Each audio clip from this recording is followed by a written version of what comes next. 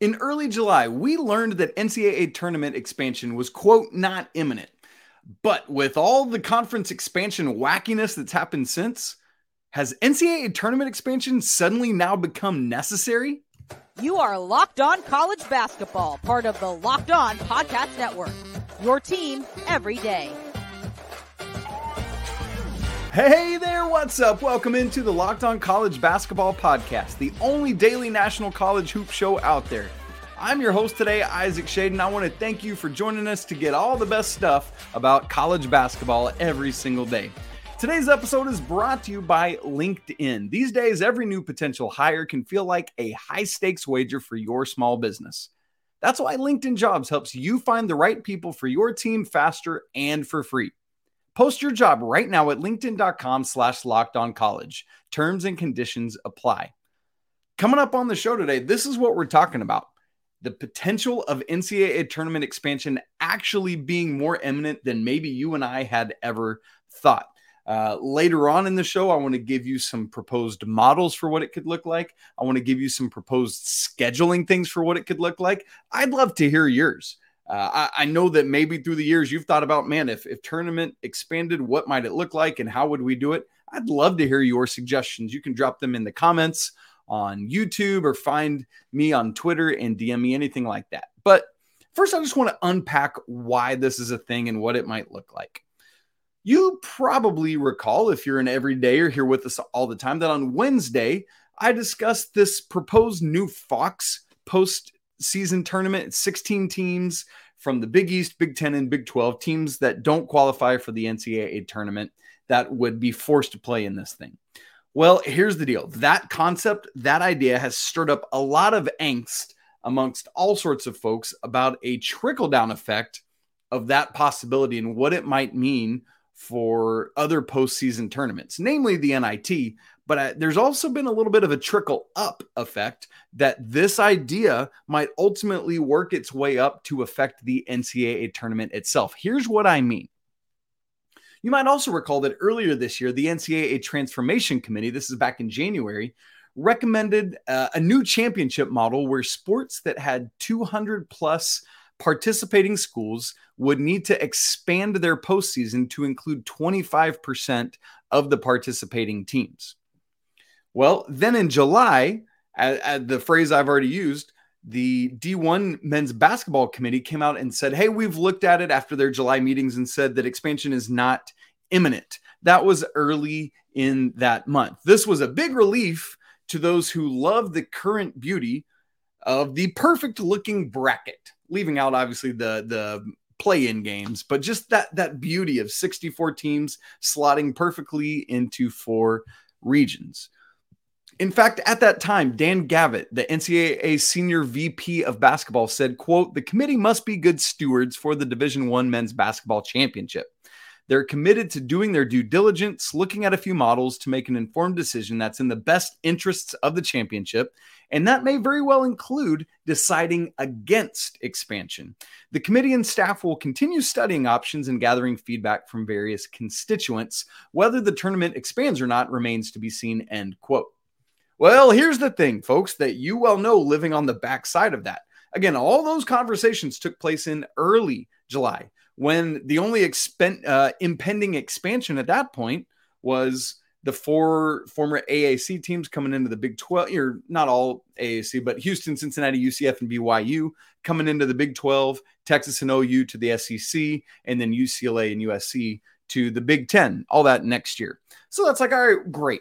But then July 27th, we learn about Colorado rejoining the Big 12 next year, and then the floodgates open. And then you've got the implosion of the Pac-12 with all those teams eventually migrating east outside of Washington State and Oregon State to the Big 12, Big 10, and ACC.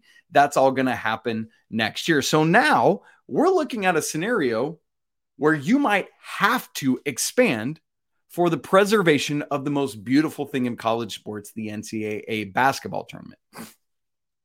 I know maybe that sounds a little backwards. We're going to keep getting into it, and hopefully it'll make a little more sense. Earlier this week, Dana O'Neill wrote a piece for The Athletic, which started thusly. She says, quote, college basketball college basketball's best defense against expansion could ironically be expansion, end quote.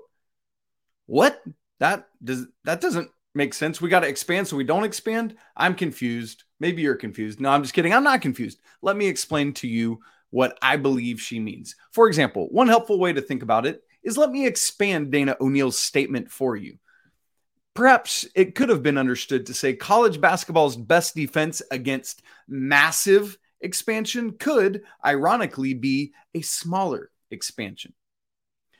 Go ahead and expand the tournament a little bit so that you don't have to put up with full-blown expansion. The real threat, per Dana O'Neill, is that, quote, the football playing schools opt out of the tournament altogether and form their own. Because again, all of this trickles down from these decisions being made for football, for dollars and all that. And then basketball, we got to figure out what to do with it. And so the fear is if these new bigger conferences don't get what they want, they're going to take their ball and go home and form their own tournament. Because if you stay at 68, here are two potential scenarios that could happen. On one hand, if you stay at 68, after we've had the growing of what's now going to be the Power Four football conferences, one possibility is that not enough schools from those consolidated football Power Four conferences, again, that would be ACC, Big 12, Big 10, and SEC, not enough of those schools get in for their liking or for their commissioners, so they break off to do their own thing, creating a new tournament, like the Fox thing, but with the actual legit good teams. That's a real thing. Or on the other hand, the opposite could happen. Too many schools from the football Power Four conferences get in because if they have all the power, they're getting all the quad one games and nobody else is. And the bigger those conferences get, I imagine the more conference games are going to play. You see how that's kind of a cyclical issue for mid-major teams and smaller. So in the second scenario, too many schools from those four conferences get in. So it makes life even worse and more difficult and harder for the other 27 conferences. 27 plus 4 is 31. Keep in mind the Pac-12 is probably gone. And so we're down from 32 to 31. Save maybe the Big East. The Big East, maybe the Mountain West, maybe might be able to still get a couple in, but you get the point for what I'm saying. And I, for one, am resolute that we must continue to fight for the non-power conference schools in terms of NCAA tournament inclusion. They're part of the beautiful fabric of the NCAA tournament, and I, for one, refuse to lose that beauty. So here's what you have to do then. In order to appease both parts of this, helping keep mid and low major teams in, but also not infuriating these bigger four conferences now and them going off to do their own thing. You have to find a middle ground that's fair enough to appease the big boys, but not so far to mess with the sanctity of the tournament for the purists. So to that end, Dana O'Neill suggests that best middle ground is a, quote, smaller compromise rather than a full-blown jump from the current 68 teams up to 96. And here's the thing. We've been nibbling away at this thing for a while anyway, expanding to 64 teams in 1985, to 65 teams in 2001, to 68 teams in 2011, things like that. So here's what all of this means to me. If this is a real threat that we're looking at here, a real concern, fear of either those conferences breaking off or fear of not getting enough inclusion for what makes this tournament so beautiful as it is, then you've got to have something figured out for the 2025 NCAA tournament, which seems right now maybe like it's far away because we're sitting here in the fall of 2023. But think about this. In order to do that, you've got to have these changes in place by this time or earlier in next year, 12 months from now for 2024, because that's when all of these final changes take place with all this conference movement. So in actuality, then you've got to have a plan in place this time next year before the 24-25 season even starts so that you know what you're doing at the end of the 25 season. But really, then that even goes further back, because think about this. If we're going to change some of how we're doing this, expand the tournament, whatever it means, that's going to play into how teams choose to create their schedules. So that means we have to figure this out before scheduling is finalized for the 24-25 season, because schools need to figure out how to structure their non-conference schedules, and conferences need to figure out how to align their conference schedules to put their member teams in the best position to make the NCAA tournament. You hear how all these dominoes are part of the same thing, so you got to keep working your way backwards with a timeline. So whatever the decision is, whether it's make changes to the NCAA tournament or whether it's don't make changes to the NCAA tournament, it has to be made sooner rather than later before we further erode the foundation of my beloved NCAA tournament any further. So next round of meetings is coming up in October. I feel like you got to make a decision one way or the other there, stamp it firmly so that we all know where we're at and can move forward.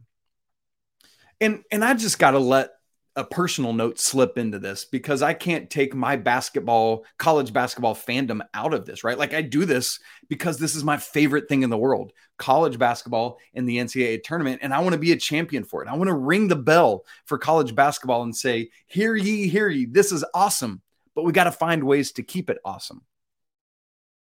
On a personal note for me, part of what makes the NCAA tournament special is its exclusivity. Not allowing 25% of your membership in. 68 teams right now, 32 automatic qualifiers from the 32 conferences in Division I, plus the next 36 best teams as determined by the selection committee. While still allowing, so I want to keep that exclusivity, but while still allowing representation from every D1 conference. And so that's what has to be figured out. But I don't want to do things that devalue the regular season. I don't want to do things that devalue conference tournaments. But I fear with massive expansion, that's exactly what's going to happen. Oh, it's cool if I go 17-17. I'm still going to make it because, half of D1 gets in or whatever it's going to be. But it feels like we're just stuck between a rock and a hard place. There's not right now a great decision either way. So let's say then that NCAA tournament expansion is now imminent for its own sake, for its own survival, because that's what we're talking about here. If we want this thing to survive, perhaps change is necessary. What changes could we make? I've got several options to chew on. I don't love them, but I want to propose them so that we don't get caught when we have to make changes. I'm going to talk to you about those in just a second. But first, I need to tell you that this episode of Locked On College Basketball is brought to you by LinkedIn. These days, every new potential hire can feel like a high-stakes wager for your small business. You want to be 100% certain that you have access to the best qualified candidates available. That's why you got to check out LinkedIn Jobs, which helps you find the right people for your team faster and for free. It's also super easy to create a job post on LinkedIn, which is free. And then you just add your job and the purple hashtag hiring frame to your profile to spread the word that you're looking to hire. After that, you can use simple tools like screening questions, which make it easy to focus on candidates with just the right skills and experience so you can quickly prioritize who you'd like to interview and ultimately hire. And honestly, hiring the right team member is going to have a positive and measurable impact on your business. This is why small businesses rate LinkedIn Jobs number one in delivering quality hires versus the leading competitors. LinkedIn Jobs helps you find the qualified candidates you want to talk to faster. So post your job for free right now at linkedin.com/lockedoncollege. Again, that's linkedin.com/lockedoncollege to post your job for free. Terms and conditions apply. Folks, it's Friday, and you know what that means. The Locked On College Football Kickoff live show is airing today, 11 a.m. to 1 p.m. Eastern on all the Locked On College YouTube channels. Hopefully you're catching this in enough time to go and check it out, so make sure you watch that today. All right, so Dana O'Neill was proposing a small compromise, which would be, something to hold off maybe broad sweeping changes or broad sweeping expansion to the NCAA tournament. I just want to look at a couple different models, one or two maybe a little bit smaller, one or two a little bit bigger, and try to think about how much is enough to extend an olive branch to the SEC and Big 10 and Big 12 and ACC so that they don't get fed up and go home. So let me give you some options of what this could look like. Remember, right now we're at 68 teams. The 64 team field is like the exact thing that works. And we've got those play-in games on Tuesday and Wednesday leading into the tournament, and that's what we do there. So the first model I want to propose to you has 80 teams in it, 80. So this would add 12 more teams than we currently have, 16 more teams in total beyond that perfect 64. My guess would be that of those 12 teams that we would be adding, probably 7 or 8 of those are going to be high major teams that were middling, and then 4 or 5 would be mid majors in any given year. And then what you do is basically you have 16 total play-in games. So you would have 4 play-in games in each region is what it would look like. And one of the things with it is you want to make sure that you're still benefiting your higher seeds. And so I wouldn't, you got to look at what seed lines you would have those play-in games be. We're not going to get into the minutia of that today, but I just want that to be a thing to think through. I think one of the reasons 80 would work well is just because it's a round number, and I think that would mean something to people. But I also think that this is not so far that it would water down the product a ton, it's getting you closer to that 25% that the D1 Transformation Committee is looking for. It's not quite 25%, but it would be 22% of the 363 teams in D1, and that's close enough. And so I would, I'd talk about where those play-in games would be. I wouldn't want any of the top 8 seeds in each region having to play like the top 32 teams on the S curve. I wouldn't want them to be playing. So you got to have these play-in games be lower teams coming in to not playing those top 8.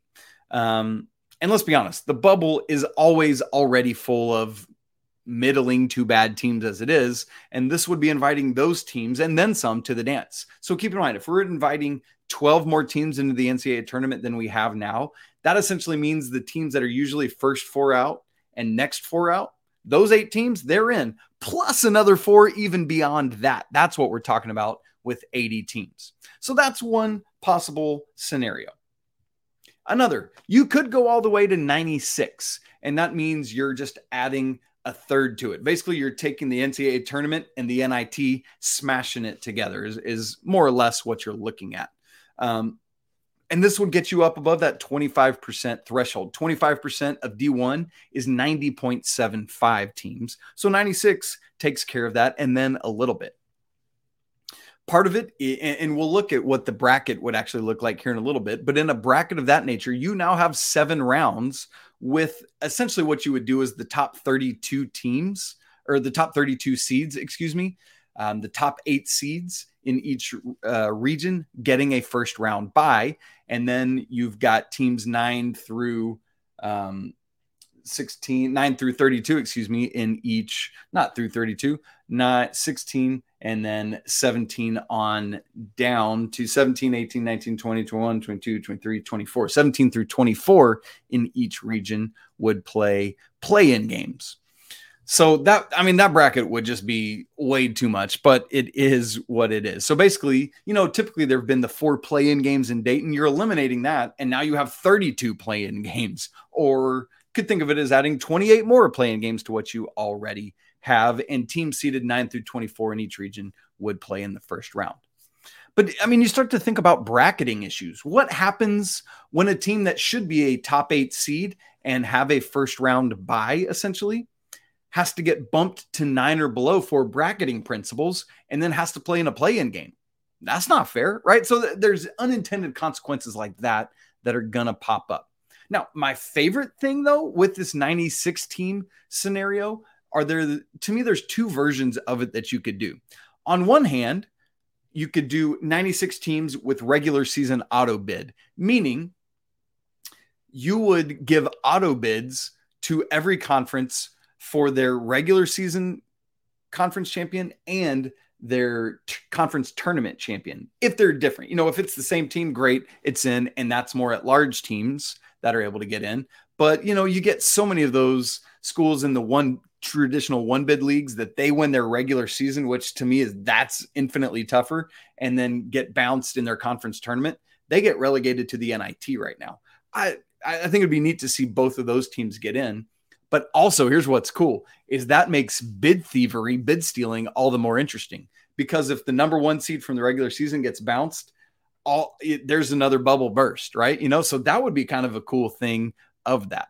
But you could also have a 96 team field where there's no regular season auto bid. And then that would just be that many more middling high major at large teams getting in, which I wouldn't necessarily want to see. However, the play-in round would be really interesting. And there would be so much discussion throughout the season about the importance of getting a first round bye. You want to be one of those top 32 teams in the nation then. So there's definitely some intrigue with that 96 team bracket. I'm not wholly opposed to it. I'd rather stay where we are now.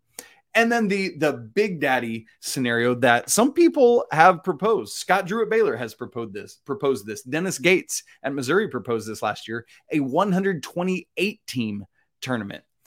So basically what that would do is add just a whole nother round. Like all of these models we're looking at add a seventh round or a bigger play-in round, whatever you want to call it. This would mean every team would put, like the national champion would have to play 7 rounds themselves. So, and 128 teams, that's 35% of D1. So that's 10% higher than the transformation committee is even asking for. So obviously there are tons of scenarios we could look at, ton of different bracket sizes and the ways to do it. That's just a couple ways that I've thought of and been processing. But here's the thing. If that is some of the scenarios, that's going to incur all sorts of logistical issues. And what on earth would the scheduling look like? Because as you're adding an extra round, you got to have more days when these games are played. So I want to look at that and tell you what I think are some possible scenarios for that. And we'll get to it in just a moment. But first, I need to tell you that this episode is brought to you by FanDuel. Get ready for the NFL season week 2 with incredible offers from FanDuel, America's #1 sportsbook. Right now, new customers can bet $5 and get $200 back in bonus bets, guaranteed. Plus, all customers who bet $5 will get $100 off NFL Sunday Ticket from YouTube and YouTube TV. Now's the best time to enjoy FanDuel. The app's super easy to use, and you can bet on everything from point spreads to player props and more. So visit FanDuel.com/lockedon and kick off the NFL season with an offer you won't want to miss. FanDuel, official partner of the NFL. So we need to wrap up this conversation for today by just talking about schedule concerns. What changes do you have? How do you handle it? Because at this point, once you hit 80 and above, you have to rethink scheduling. You just do. It can't sit in the usual format that we have right now. Another part of it is that you have to keep it to the current 3-week scenario, because remember the way the schedule works, you have the national championship game, you know what I mean, on a Monday night, and then that Thursday starts the Masters. That's all CBS properties there, and so they want to keep it that way. So you cannot push back the back end of this thing unless you start involving other sports, and that's just not going to happen. So the only way to change and expand the length of the NCAA tournament is to either truncate the season, like fewer games in one fewer week, or start the season a week earlier. Those are possibilities to look at, but you cannot extend further on the back end. So we got to look at how do we adjust the NCAA tournament schedule. Now, think about some things like this. In the current version of the tournament, you've got 4 teams playing 48 hours after the selection show, right? Selection show is Sunday night. And then on Tuesday night, you've got your first couple play-in games, right? And so that's going on. And then a couple more on the next day on Wednesday. Not too bad, right? But if you kept that schedule and even ballooned to 80 teams, that's now 16 teams playing 48 hours after the selection show and another 16 teams the next day. That is a complete logistical nightmare. We already have logistical issues in recent years with getting teams to their tournament sites on a quick turnaround. And I'm not just talking Tuesday, Wednesday. I'm talking the Thursday, the teams that are playing already in the main field. So imagine adding more than double the amount of teams to the play-in games that have to quickly move.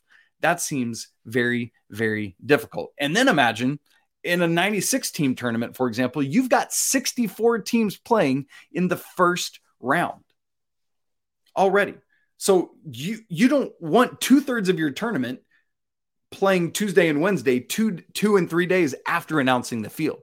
Does that make sense? Because with 96 teams, you're basically going to have the first round twice, because the first 2 days of the tournament are going to be like the first 2 days of the existing tournament. And then days 3 and 4 are going to be like the first 2 days of the NCAA tournament, because you've got a full 64 team bracket twice. You got the play-in games and then the normal thing. So I see two options for that type of field. Number one, what you would do is start round one on Thursday and Friday, just like we do now, 16 games each day. And then round two, Saturday and Sunday, 16 games each day again, because that's what it would be now. And then you play round three, which is, what we currently have is the second round, where you pare it down to the Sweet 16, would take place on Monday and Tuesday. So you'd have 8 games each on those days. And then for the Sweet 16 and Elite 8, instead of Thursday, Friday, Saturday, Sunday, I would push it back to Friday, Saturday, and then Sunday, Monday.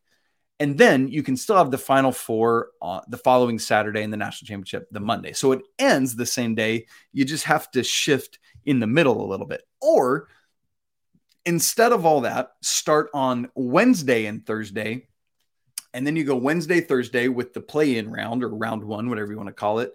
Friday, Saturday, Friday, Saturday, and then Sunday, Monday with rounds 2 and 3.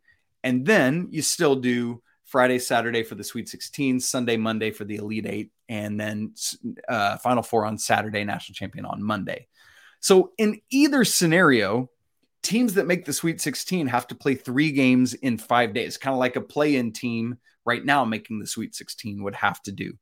But then after that, it's essentially standard to what we have currently, other than you still have one less day in there somewhere.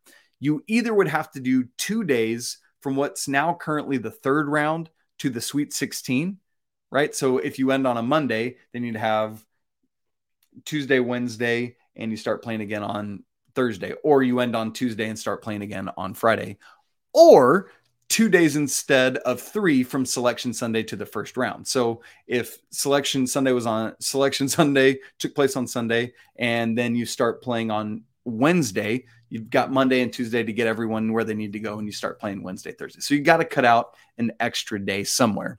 But I think the biggest help in all that is the movement back one day of the Sweet 16 and Elite 8 games to Friday, Saturday, and Sunday, Monday. I think that's the key to this of what you would have to do. One less day there.